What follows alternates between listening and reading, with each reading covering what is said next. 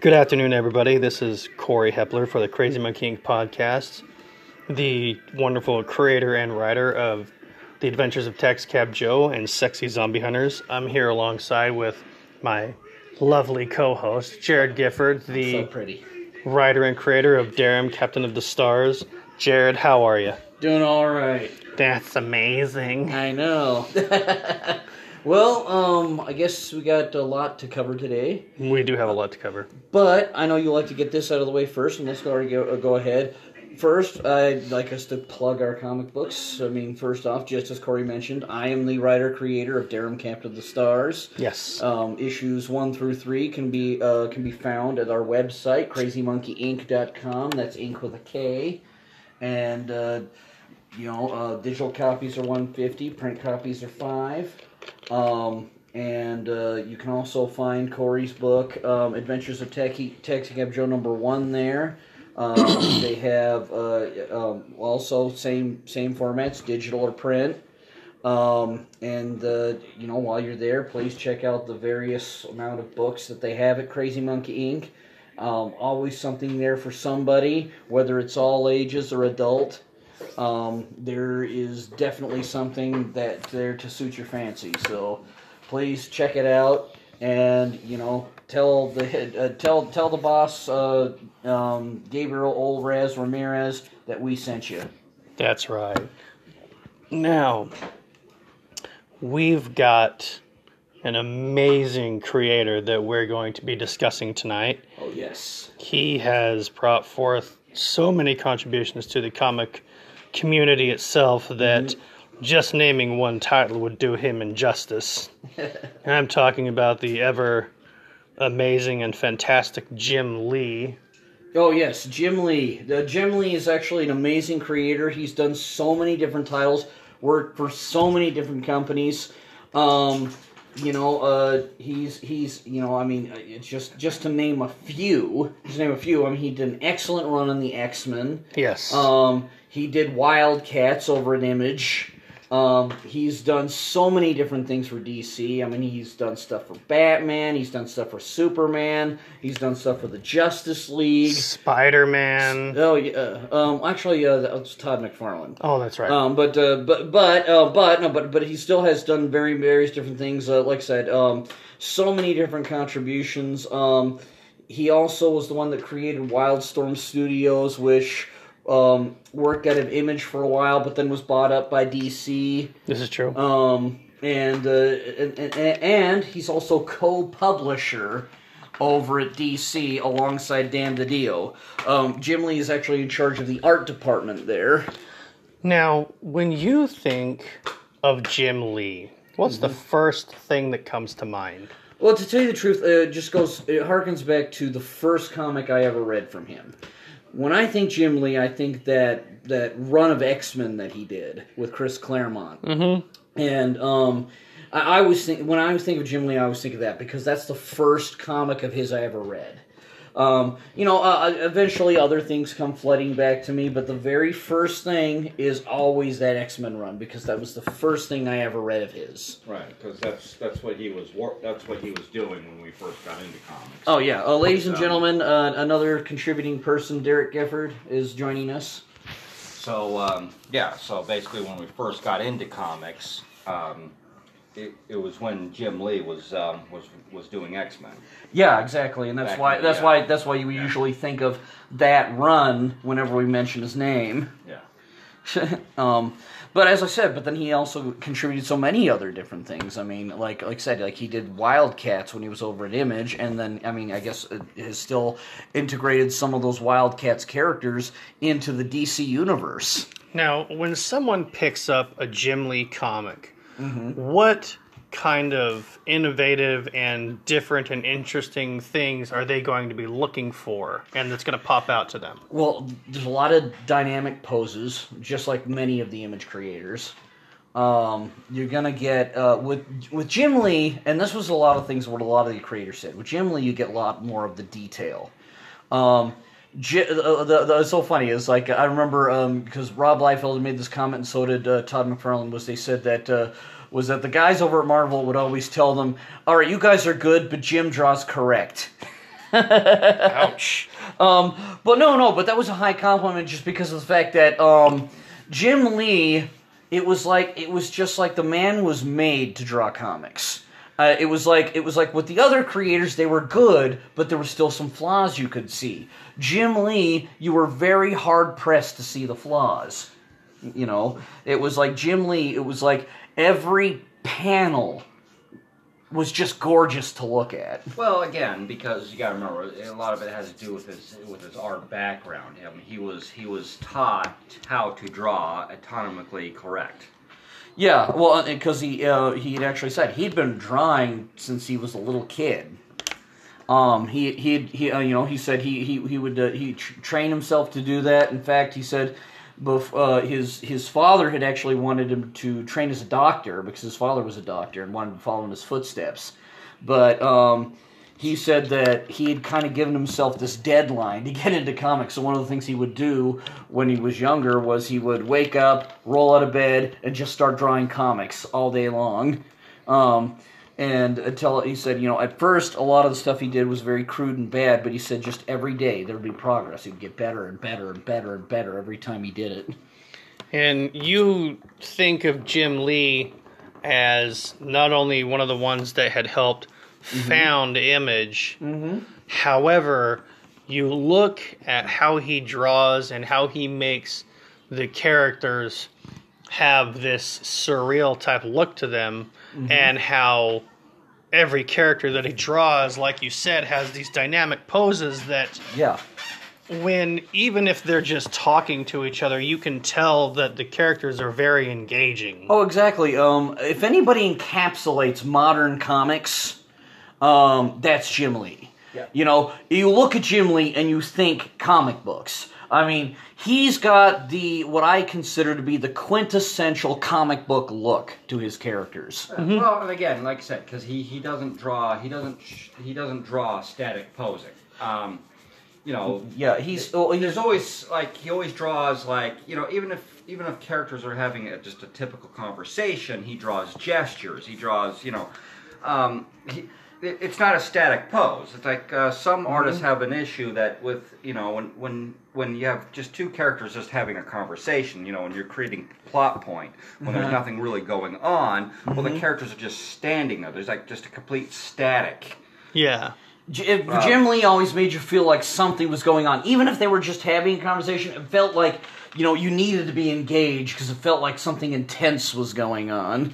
Now, one thing not I will... really intense, but the fact is he because it's like I said, when people talk, important. I guess I should say important. You felt like something important was always going on. Well, again, but the thing is like you said, it's like the same thing. When people stand there and talk, they hold themselves a certain way. They don't just stand there stiff like they're in the military standing at attention. Yeah. A lot of artists have a tendency to do that. Yeah. When you just have a conversation going on, there's no action or nothing going on at this moment. Well, the characters look like they're stiff and standing at attention, like they're in the military, and it's like, unless they're unless it's a military type story and they're supposed to be standing at attention, it's like that doesn't really work. And one thing that I'll really give Jim Lee is the fact that a lot of his comics don't have a lot, if any, profanity in them. Oh yeah, Jim Lee, he can basically sell a book just based on the fact that the art sells it, the story sells it. The whole thing is if his characters like swear or curse at all, it's mainly just part of the story. There's an articulation behind how he makes his characters speak. He's not doing it to make them urban or anything. Yeah. He's just doing it because it's part of the story, but mainly, like I said, because he doesn't have to. Yeah. His art and his stories just sell themselves. Well, again, it explains how good of an artist that he is for the fact that he doesn't have to draw, he doesn't have to draw nudity. He doesn't have to draw women with oversized breasts. To try to hide to try to Not nothing against other artists. I mean, it's like, some artists prefer to draw that way, but some people, some artists will they overemphasize parts. They overemphasize parts on purpose to keep your eyes off what they consider, the flaws of their. Oh yeah, and I won't name any names, but I do know some people who have a tendency to draw very good-looking upper bodies to hide the fact that they can't do lower bodies. Once again, not naming names. Again, that's the whole thing. It's the fact is some artists end up using that in order to hide the fact that there's parts of the anatomy that they're not good at. Yeah. Now, but see, Jim Lee never had to do that. Yeah. That's because he didn't have to over sexualize the women. He didn't have to over buff the men. He didn't have to do because he could draw each character proportionally correct. Yeah.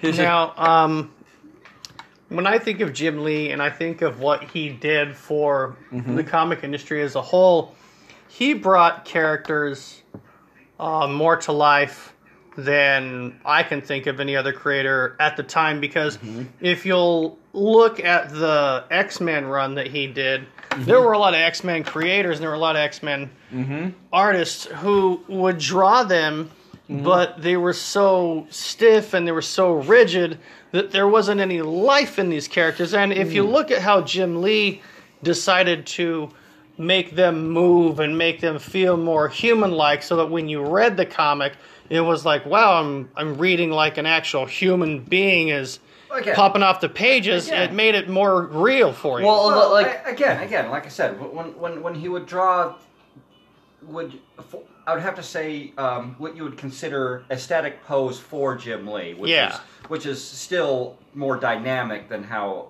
other artists do it. But the fact is that people.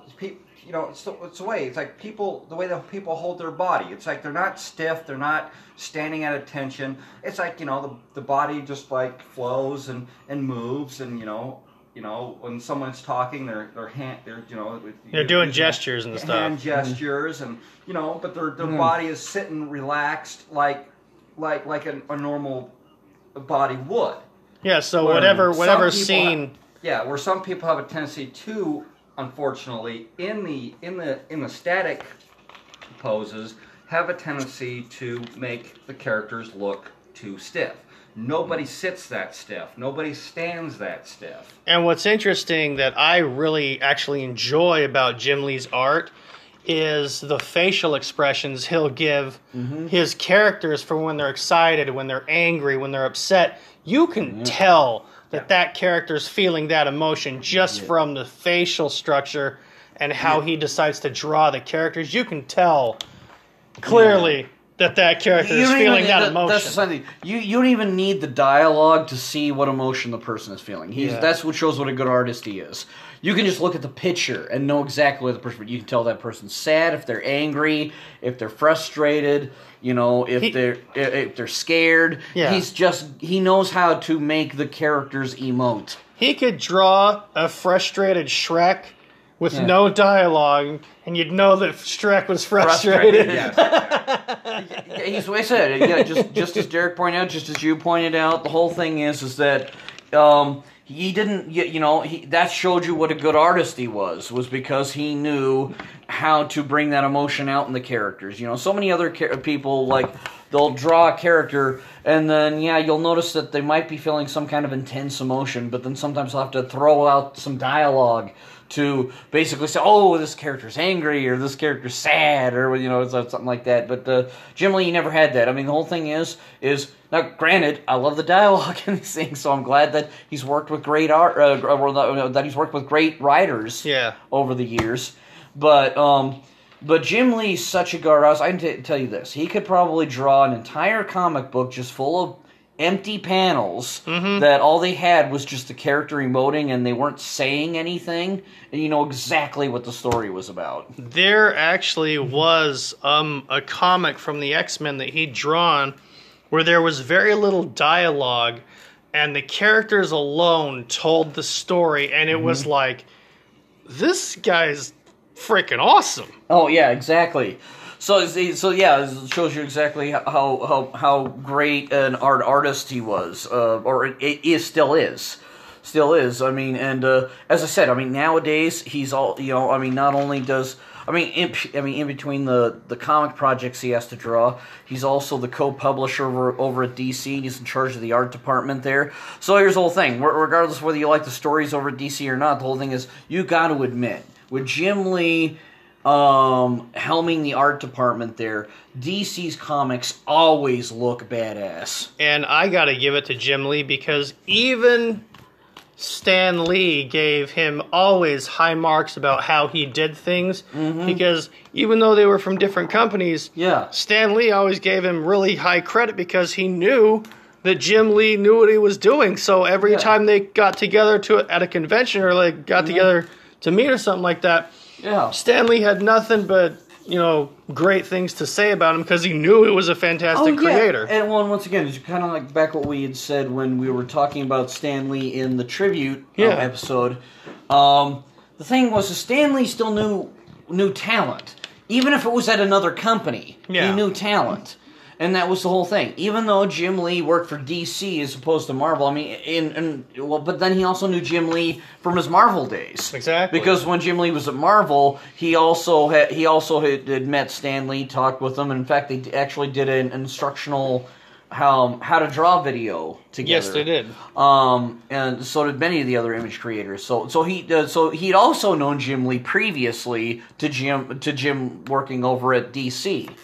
And when your history in comics precedes even the company that you work for, that's when you know you're valued, not only in the comic industry, but also by the readers as well, because they can see the mass influence you have across the board. Well, exactly, and just something. Only one statistic I have to throw out there to show you how good Jim Lee knows how to sell stuff, and how well people love his stuff.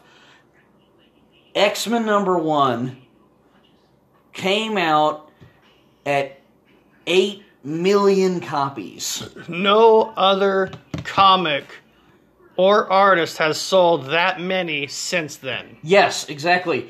Jim Lee's record in selling comics has not been broken. Nope. It's been halfway close, but not close enough. There's some people who have come close up. There's some people who have sold in the millions. Because the only people who came close was Todd McFarlane and Rob Liefeld. Todd McFarlane sold... Wow. Todd McFarlane sold 2.5 million copies of Spider-Man, or The Amazing Spider-Man. And then the other person who come somewhat close to Jim Lee was Rob Liefeld with X-Force. X-Force #1 sold 5 million copies. This is true.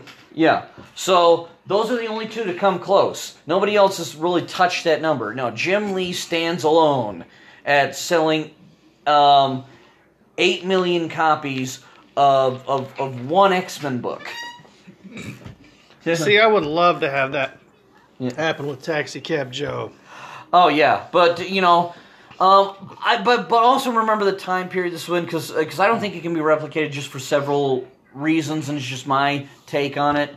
Is that nowadays?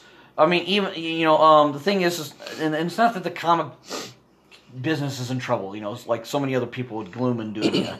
But one thing I do admit is that comics do not sell as spectacularly as they did in the early 90s, but there's a reason for that. And a lot of people don't take this into account. There's this history, and we talked about it before. There was a sort of a comic book crash in the 90s. Okay. What happened was you had a boom in the early 90s, and then it crashed in the mid-90s. So you don't feel that comics could have that kind of clout again? Never be reached? No. What I'm saying is this. I think that comic books are always going to have an audience, and that comic books are always going to at least sell decently with people. But selling in the millions, I believe, is done just simply because, if you remember with the history, there was a speculators boom in the early 90s, and a lot of speculators who thought they were going to get rich by buying the #1 of certain comic books were buying tons of comics in the early 90s. Okay. And then come the mid-90s, that bubble crashes because they find out, oh my gosh, these comics aren't going to give me money because they're not rare like things like Action Comics #1 is. Not taking into account that. But what I'm saying is the speculators market kind of crashed a bit. Now, I'm not saying that... I want to be clear here. I'm not saying you can't be successful in comics, because you can. And I'm not saying you can't sell a decent amount of comics, because you also can. Mm-hmm. I'm just saying that the million-seller comics, I think, is a thing of the past. But that's not to say you still can't be successful. I mean, even nowadays... You're still actually successful even if you sell 100,000, even if you sell 100,000 copies. See, and I'm under the impression that we still could get comics that sell into the millions, because there could be that one comic that comes out that everybody's interested in. I'm open-minded. I mean, that's the whole thing. I mean, there could be. Durham could sell into the millions, and that'd be amazing. But I'm not holding my breath on that one. I do. In this aspect, I do have to kind of agree with Jared with the fact that what happened the reason why comics were selling so big in the early '90s was the fact that because there was a speculators market. Yeah, because what happened was all of a sudden. In the early '90s, that's when all of a sudden you started having new characters coming out, new things coming out. So everybody jumped on the bandwagon, thinking like, oh well, if I get the #1 comic of these brand new characters that are coming out, well, in 20, 30, 40 years, this comic book's going to be worth millions. Yeah. It's like, but see, what happened was what they didn't take into account, which nowadays people know better. But back then, they didn't take into account the only reason why the Golden Age comics cost so much, and it's not because there's an age attached to them. It's because there's a rarity attached to them. Yeah, there's only so few of them left. Yeah, because this is the whole. Yeah, because the whole point is it's because they're rare. Yeah. A lot of the paper run, paper runs during World War II. Exactly. Made these things a rare thing. The reason why Action Comics #1 is worth millions is because how many are there only left in existence? There's only seven. Seven left in existence. Yeah, seven left in existence. Seven left in existence. So unless you're going to start,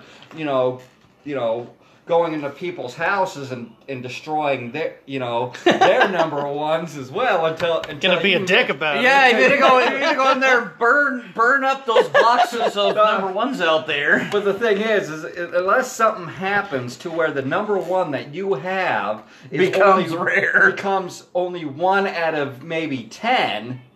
Okay, it's still never gonna be worth that. Well, now I do have a speculation on that. Just listen. Just listen. You're good.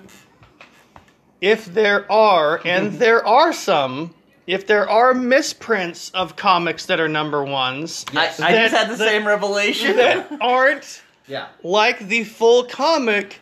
That can be rare, just like double-stamped pennies back in the 20s and 30s. I'm going to reveal the audience. And that's why I told Jared that he needs to hold on to his misprints of... I actually do. For those that don't know, and I guess you're listening to this podcast now, hey, I actually, I don't know. I don't want to know if I invite people to break into my house or anything. Okay. We'll just leave it alone for now. But I just might have some stuff that might be rare at a certain point in time. Yes. That's all I'm going to say. That's my only speculation is the rarity of misprints. Yeah. And there's even some comics that if you look at them close enough, how they printed... some images double printed on top of themselves, and those are rare as well. Exactly. They're from like the 60s and 70s. Yeah. But just like you look at them and you're like, wait a damn minute. There's 2 of this character. There's only supposed to be 1. Yeah. And those are rare as well. Yeah. The ones that had like Or because I do believe, like during the '60s and '70s, there was a time where I can't remember if it was DC or Marvel, but one of them had a problem with their printer. Yeah. And it did it. Everybody had kind of like a reddish shadow. Yeah. I believe that was Marvel. Yeah. And almost like if you looked at it with 3D glasses. Exactly. Almost like the 3D, like the old 3D books when we had it as a kid. Yeah. You'd wear the one side was blue, one side was red. Yeah. Yeah, the 3D that wasn't really 3D. Yeah. So I'm hoping that point- happens with ours. No. But the point is there are some some old comic books. If you look for them, you'll actually find that. Yeah. Where they had that reddish shadow because they were having issues with their printing press. That was so rad back in the day. I remember finding one and I was like, this is kind of fucked up. And I was like, wait a minute, this comic's not supposed to look like this. And I looked at a completely another copy of the same comic and I was like, wait a minute. You know, This is supposed to look like this. Now I'm like, oh, that's awesome. Oh yeah, well no, there's several different things too. I mean, there's several different things. Like if you happen to catch the misprinter on something before they change it, several different stories about several different covers and whatnot. Yeah. And I always have to bring it back to this.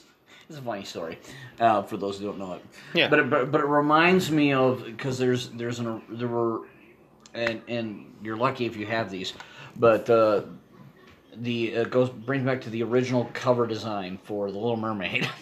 Oh dear God. Yes. For those not familiar with this story, Jesus, I even have this. Yeah. I still have. For those not familiar with the story, there was, and I forget the artist's name. I'm gonna have to go and look him up again. But there was an artist who was working at Disney. Anyway, basically Disney had basically given him his pink slip, canned his ass, but basically told him he had to finish the work on the Little Mermaid cover before he could leave. So basically, he was essentially working for free, Pretty much. and then pretty much the guy was. Before you finish though, I still have to love the fact that. The thing is they should. They should have known better. You think they would have known better coming to this, because you don't fire somebody and then tell them, oh, well, you have to finish this before you can leave, but you're fired. Because you basically got a disgruntled employee who's going to do whatever they can to fuck up your project. Needless to say, he was pissed off. So what he did in retaliation was the towers on the original castle for Little Mermaid were dicks. He drew dicks on the castle, Oh, sorry. You can go ahead and finish that one. And also, if you look in the water, it spells F-U. F-U. Yeah. And it's just like, this guy's an ass. No, but at the same time, At the same time, you can't blame him. Well, yeah. It's just like... The point is, it's like, okay, look, the thing is, I'm usually a pretty forgiving kind of guy, but at the same time, if I was fired and then basically told that I had to finish a project for free, I may have done the same thing. Yeah, exactly. It's a point. So let me put it this way: it's just human. But still, you guys actually have a rare thing. If you guys actually have that first run of the of the Little Mermaid VHS, you actually got something rare, because there was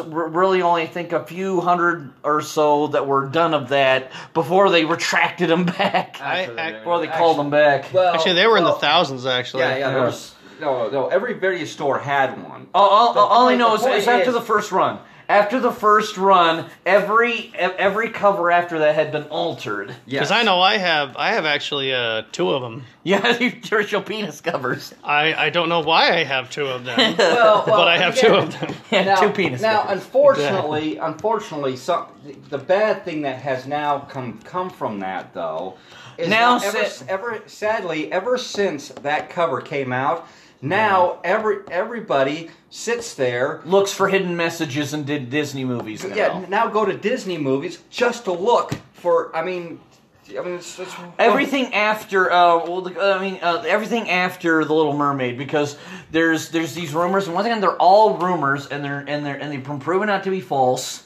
The whole thing is there's the scene in Aladdin where basically he's talking with the tiger, and then so many people say that he says, "Take off your clothes," but he never says that.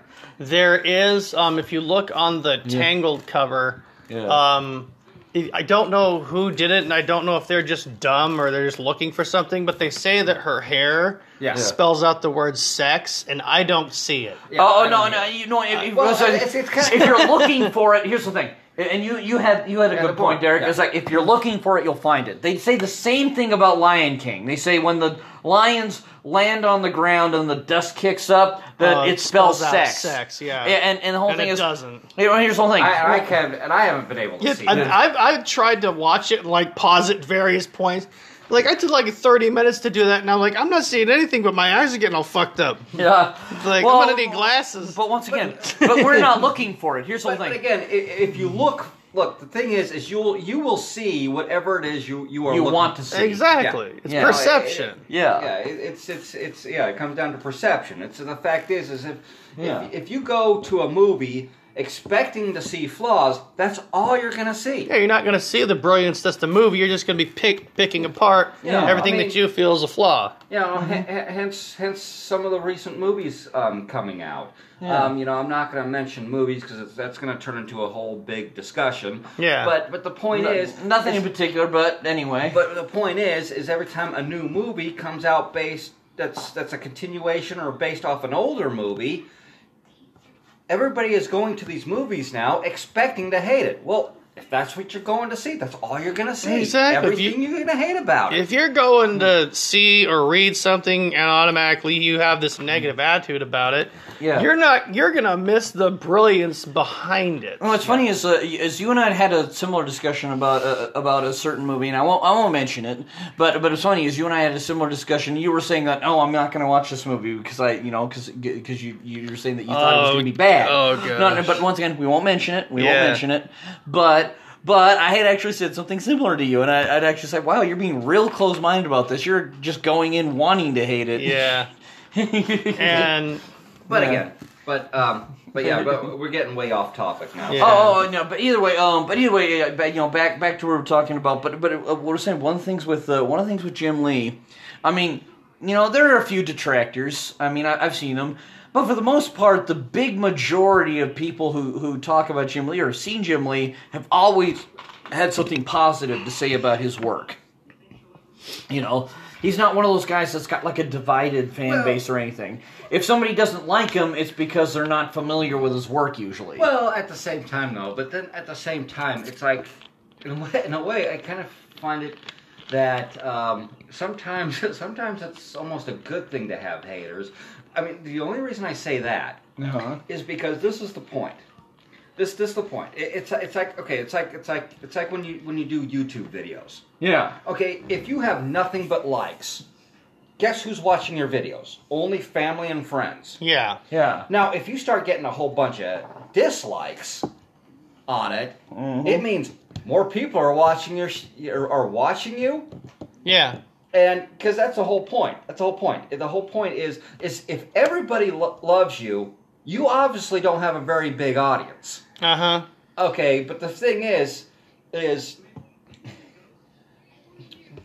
so the point is like, yes, I mean, granted it's kind of sad for people out there who just live to hate everything, but exactly. I mean, it's kind of a sad point. Well, no, and but at the same time, if you actually have people who go out of their way to claim that they don't like you, obviously you got a good size audience. Exactly, because you even look at take the time to actually say they don't like you. Well, there's got to be a reason why. People will investigate that. In a creative world, that means you got a good size audience. I mean, you even look at, and not to go off topic too much, but you look at Eminem. How many people hate Eminem, but he sells like crazy? Exactly.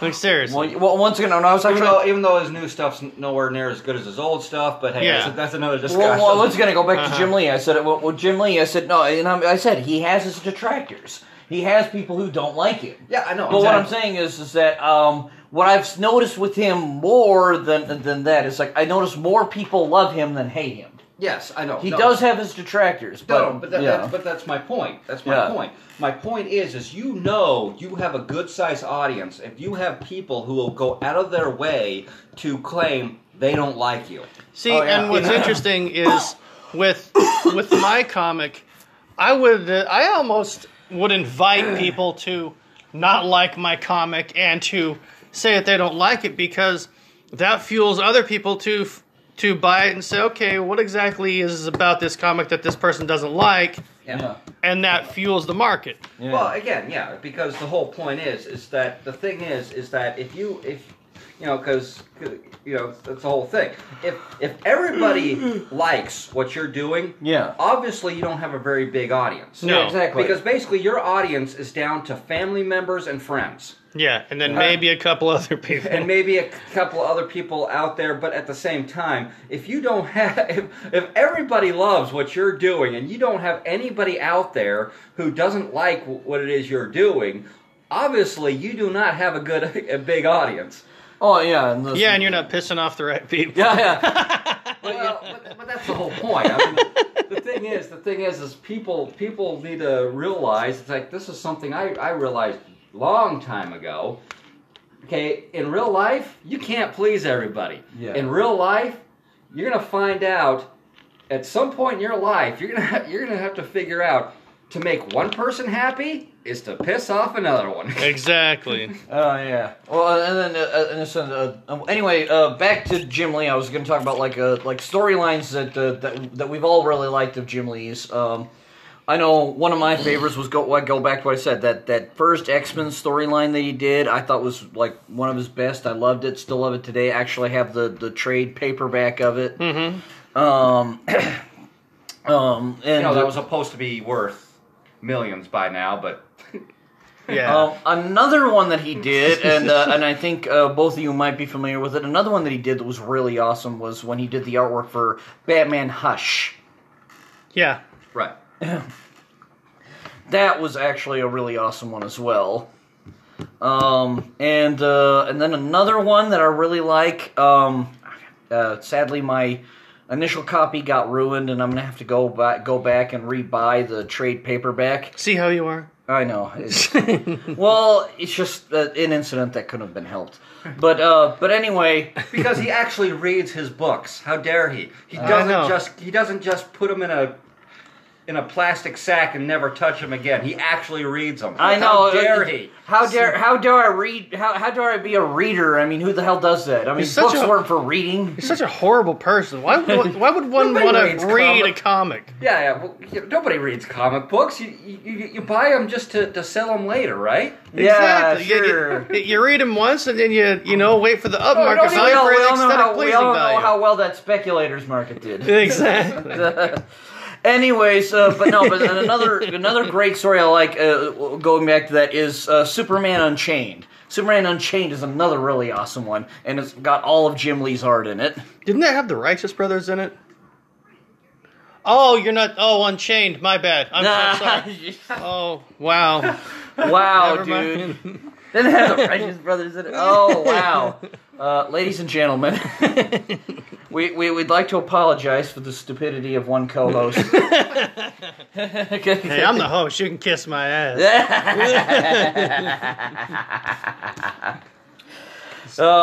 He's a jackass, but we love him anyway. Exactly. Yes. That's right. He's a lovable jackass. But anyway, to me those are some like iconic ones. But he's also done so many others. But the whole point is no matter what comic Jim Lee has done, his art is not in my opinion you can't imitate it. You cannot imitate Jim Lee's art. He is one of a kind. I mean, you can try. Well, yeah, anybody can try. But the whole point is he's a one of a kind. I have not seen anybody who can replicate Jim Lee's art. Now. No, but then at the same time, you don't want to replicate someone else's art. Yeah. Because you want to do your own thing. As an artist, I mean, that's the whole thing. I mean, you want to be an artist who has their own voice. Yeah, basically... in a pile of comics, you want your art to be the one that everyone recognizes. Yeah, exactly. That's your own stamp on it. Yeah. The whole thing is that you want to. I mean, yes, you want to be a good artist, and it's okay to be inspired by people. Right. But you got to have your own voice in it.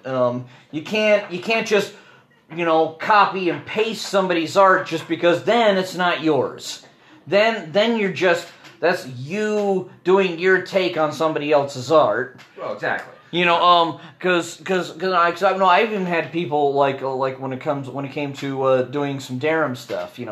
I even had some people who would ask me if I wanted them to replicate a certain style, and every single time I've always told them no. I want your style. You do your take on this. Because even when certain people are like, because I got the question from Gaspar when he was following Chandra, when he was following after Chandra, because Chandra did the first 2 books with me, and then Gaspar came into the 3rd one. Then he asked me if I wanted him to slightly replicate the style that Chandra had done, and I told him no, I want your take on it. I said now. You probably want certain stuff to look kind of similar to how Chandra had made it. But what I said is I want your own stamp on it, and he did. And I've even said the same thing to even people because I've said the same thing similar to Tone Rodriguez, who did some of the covers for me. He had asked me if I wanted him to replicate a certain style, and I said no, I want your style on these posters. Yeah, basically, if you were the main artist on this story, exactly. That's exactly how I put it. I told him, if you were the main artist on this, how would you draw it? You know what's actually really interesting? Yeah. I don't mean to break off, but go ahead. ahead. I was actually going to ask Tone Rodriguez if he could do the cover for number 3 of Taxi Cab Joe. That would be awesome. Yeah. Yeah, but yeah, that's exactly. Well, I think I will. Yeah, you do that. Yeah, you do that. You do that, fine, jackass. Wonderful. Brilliant. Sounds like an amazing idea, Watson. Well, I'm sorry. That's that's a simple answer to a simple question. It's like, then ask him. Dumbass. They all like Jerry. Yes, but anyway, back on track to what we were discussing before. Yeah. The whole thing is that yes, but he's one of those people that like I said, he's like we said, Jim Lee's got his own voice. The whole thing is, and that's what you want to be as an artist. Jim Lee is one of those people that you want to be as an artist. He's got his own individual stamp on things. Right. He puts a stamp on his stuff. Not a literal stamp, dumbass. Sure does. He usually puts his little signature on it. Yeah, that's a stamp. Hey, That's the artist stamp. That's the artist stamp. Yeah. Good point. Good picture, point. Yeah, that's right. And your own little unique signature at the bottom. There's your stamp. We all know what you meant. How did you get Don't you be jumping on a bandwagon that he started. That's right. I'm totally with you, Derek. You and me were thinking alike. Yeah. Because you were totally thinking like tattoos or some shit like that. Yay. Maybe. No. Basically, the direction he was going is something you'd have to wash your hands after you're done. Not that kind of stamp, you losers. Oh, wow. Talk about a lick and peel stamp. Oh, wow. Scratch and sniff? Maybe if it's at the bottom of the pool. Horrible. It's just horrible. But anyways, my point is that he's a one-off. He's one of those guys that he has made his mark in comics. That he's not really following anyone's footsteps but his own. Once again, I said that doesn't mean he doesn't have influences. Jim Lee has a ton of influences. Yeah. But he's not his influences. He's Jim Lee. Now, to go into some Crazy Monkey Ink business real quick. Yeah.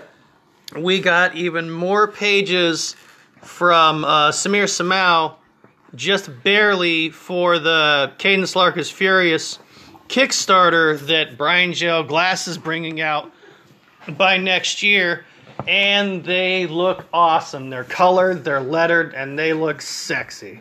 Oh yeah, it's definitely looking awesome. I'm looking forward to it.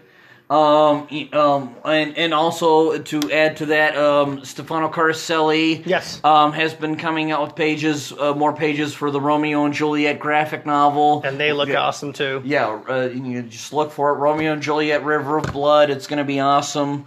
It's sort of I guess what would you call it? Like it's like sort of a semi-futuristic take on Romeo and Juliet. Yeah, it's what William Shakespeare would be if it was in the future with a dystopian era type feel to it. Exactly. So it's still Shakespeare, but it's just got a more of a futuristic setting. Exactly. So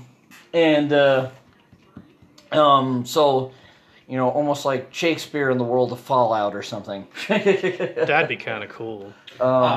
I mean, in my personal opinion, I'd have to say the most fictional thing I have ever seen in movies and comic book stuff is a post-apocalyptic future. Yeah. The reason, and this is the reason why I say that is the most fiction out of everything I've seen, because throughout history, civilization has fallen apart and has been rebuilt every time. Yeah. Because this is the whole point. It doesn't matter what happens to society. Society can completely crumble to even if there's only a few people left. This is exactly what's going to happen, and this is how it's happened throughout history all the time. First generation rebuilds. Second generation improves upon that. By the time you hit the third generation, it is nothing more than a history report that they have to turn in for a grade.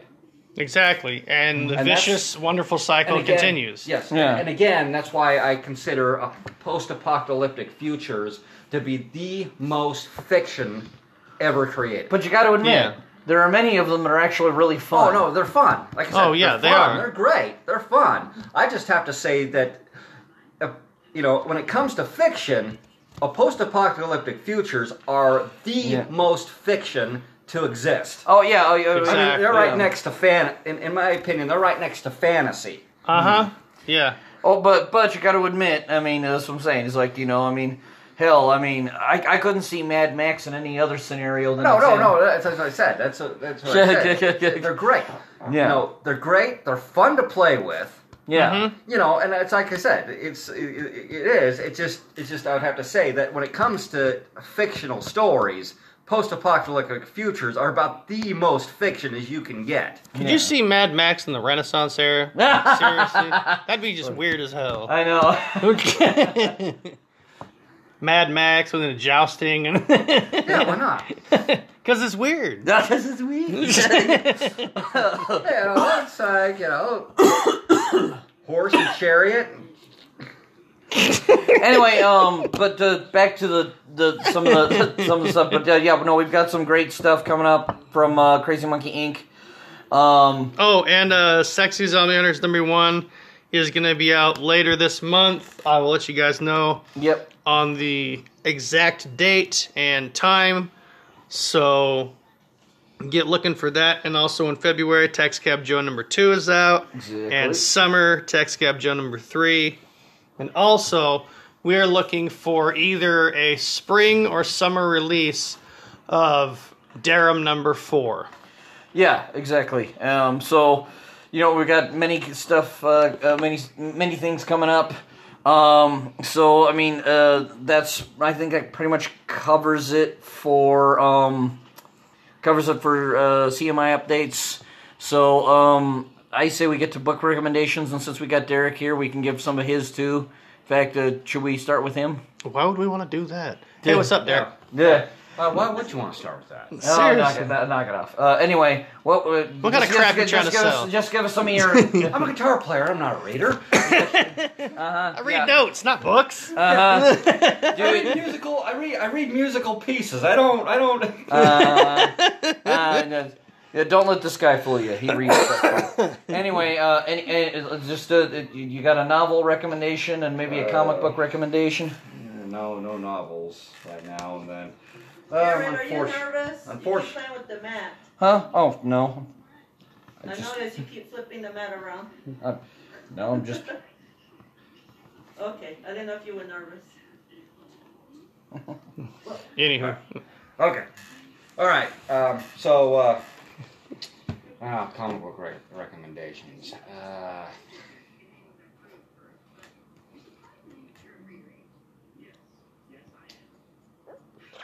No, I come out blank. Sorry. You're good. All right, well, fine. Okay, since he's got nothing, since his tank is empty, I will then recommend something. Yay! Yoo-hoo-hoo-hoo. Yes, let's see. In terms of novel recommendations, I'm going to recommend a Connecticut Yankee in King Arthur's Court. It's another awesome sort of medieval tale by Mark Twain, but in this case, it's basically someone from the 19th century finds himself in the medieval time period, kind of another one of those really cool fish out of water stories. Kind of similar to The Prince and the Pauper, but once again, this has slightly different elements, but it's still a really great read. Yeah. In terms of comic books, I'm going to, I'm going to recommend Invincible from Robert Kirkman. Okay. I like Invincible because it's a different kind of take on the superhero genre. One of the things I like about, and Robert Kirkman's even said this in interviews, one thing I like about the series is that his books zig where his other superhero books zag. So basically, he doesn't like to play with the typical superhero tropes. He likes to basically put a whole new twist on them. And I like that. It's kind of refreshing to see that in the superhero genre, because most of the time it's rinse and repeat in those. True. So if anything, I mean, that's I give that a high recommendation. Please check it out. Invincible's an awesome superhero series. A little pissed that he's ended it, but guess I'll get over it. Anyway, what about you, Corey? Book recommendation. I'm gonna have to go with Dracula by Bram Stoker. No, there's a classic. It is a classic. It's classically classic. Yeah, yes. You might say it's a classically classic. Of the classic variety. I know. Okay, this is getting lame. People are going to get sick and tired of this joke. That's okay. Because Bram Stoker brought vampires to life in a way that was eloquent. It was non-aristocratic, which I loved. Because I'm not a big fan of aristocratic vampires that kind of suck. No pun intended. Anyway. And he built upon the story of Jonathan Harker going to see about Dracula's estate and to, see how much it would be worth if he sold it, stuff like that. And then it intertwines Dracula's love of blood and eventually of John Harker's fiancée, Mina. And that's just the whole new twist of amazing. Yeah. So go check out Bram Stoker's Dracula. I can guarantee you it's an amazing read. If you don't like it, that's your fault. You obviously don't have any taste in classic books. Please tell us how you feel. I'm definitely going to tell you how I feel. And I thought the goal was to build an audience. Well, they can build upon reading a classic book like Dracula. That's where the love of reading comes from. Anyway, for comics, I'm going to say, and I've said this one before, because not only is it an amazing comic, but I'm looking forward to the 6th volume of it because it's just funny as hell. Rat Queens. Oh, yeah. I can't give any more praise to this one than I already have in previous podcasts. Yeah. It's a group of otherworldly female bounty hunters that go on these crazy, amazing, wacky, and quirky adventures It's like from Palisade, where they're from, and they just... everywhere they go, there's just mayhem, and there's just people and goblins and all sorts of weird shit just getting chopped up, and everybody dies. It's like fantasy on crack. But pretty much. And you got to give it to the creator.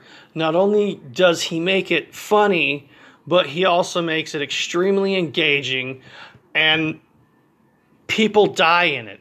So that's always a good thing when you can see that people die in comics. Because that sells. Because death sells. So if people die in the comic, that's you got to pick it up. Yes, right. No, that's what I'm saying, because, hey, no, remember, folks, sex doesn't sell anymore. Death does. Exactly. So if characters are dying in your comic book, that's a sure seller.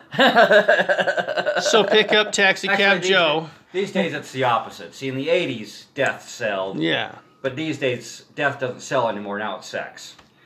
This is true. I thought sex was selling 10 years ago. Maybe. But anyway, that doesn't matter.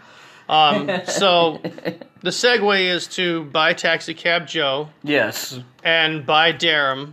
Exactly. At www.crazymonkeyinc.com. That's with a K. INK. Yeah, INK. Yes. Also, I'd urge people, please keep checking out this podcast. Please keep sharing it amongst your friends.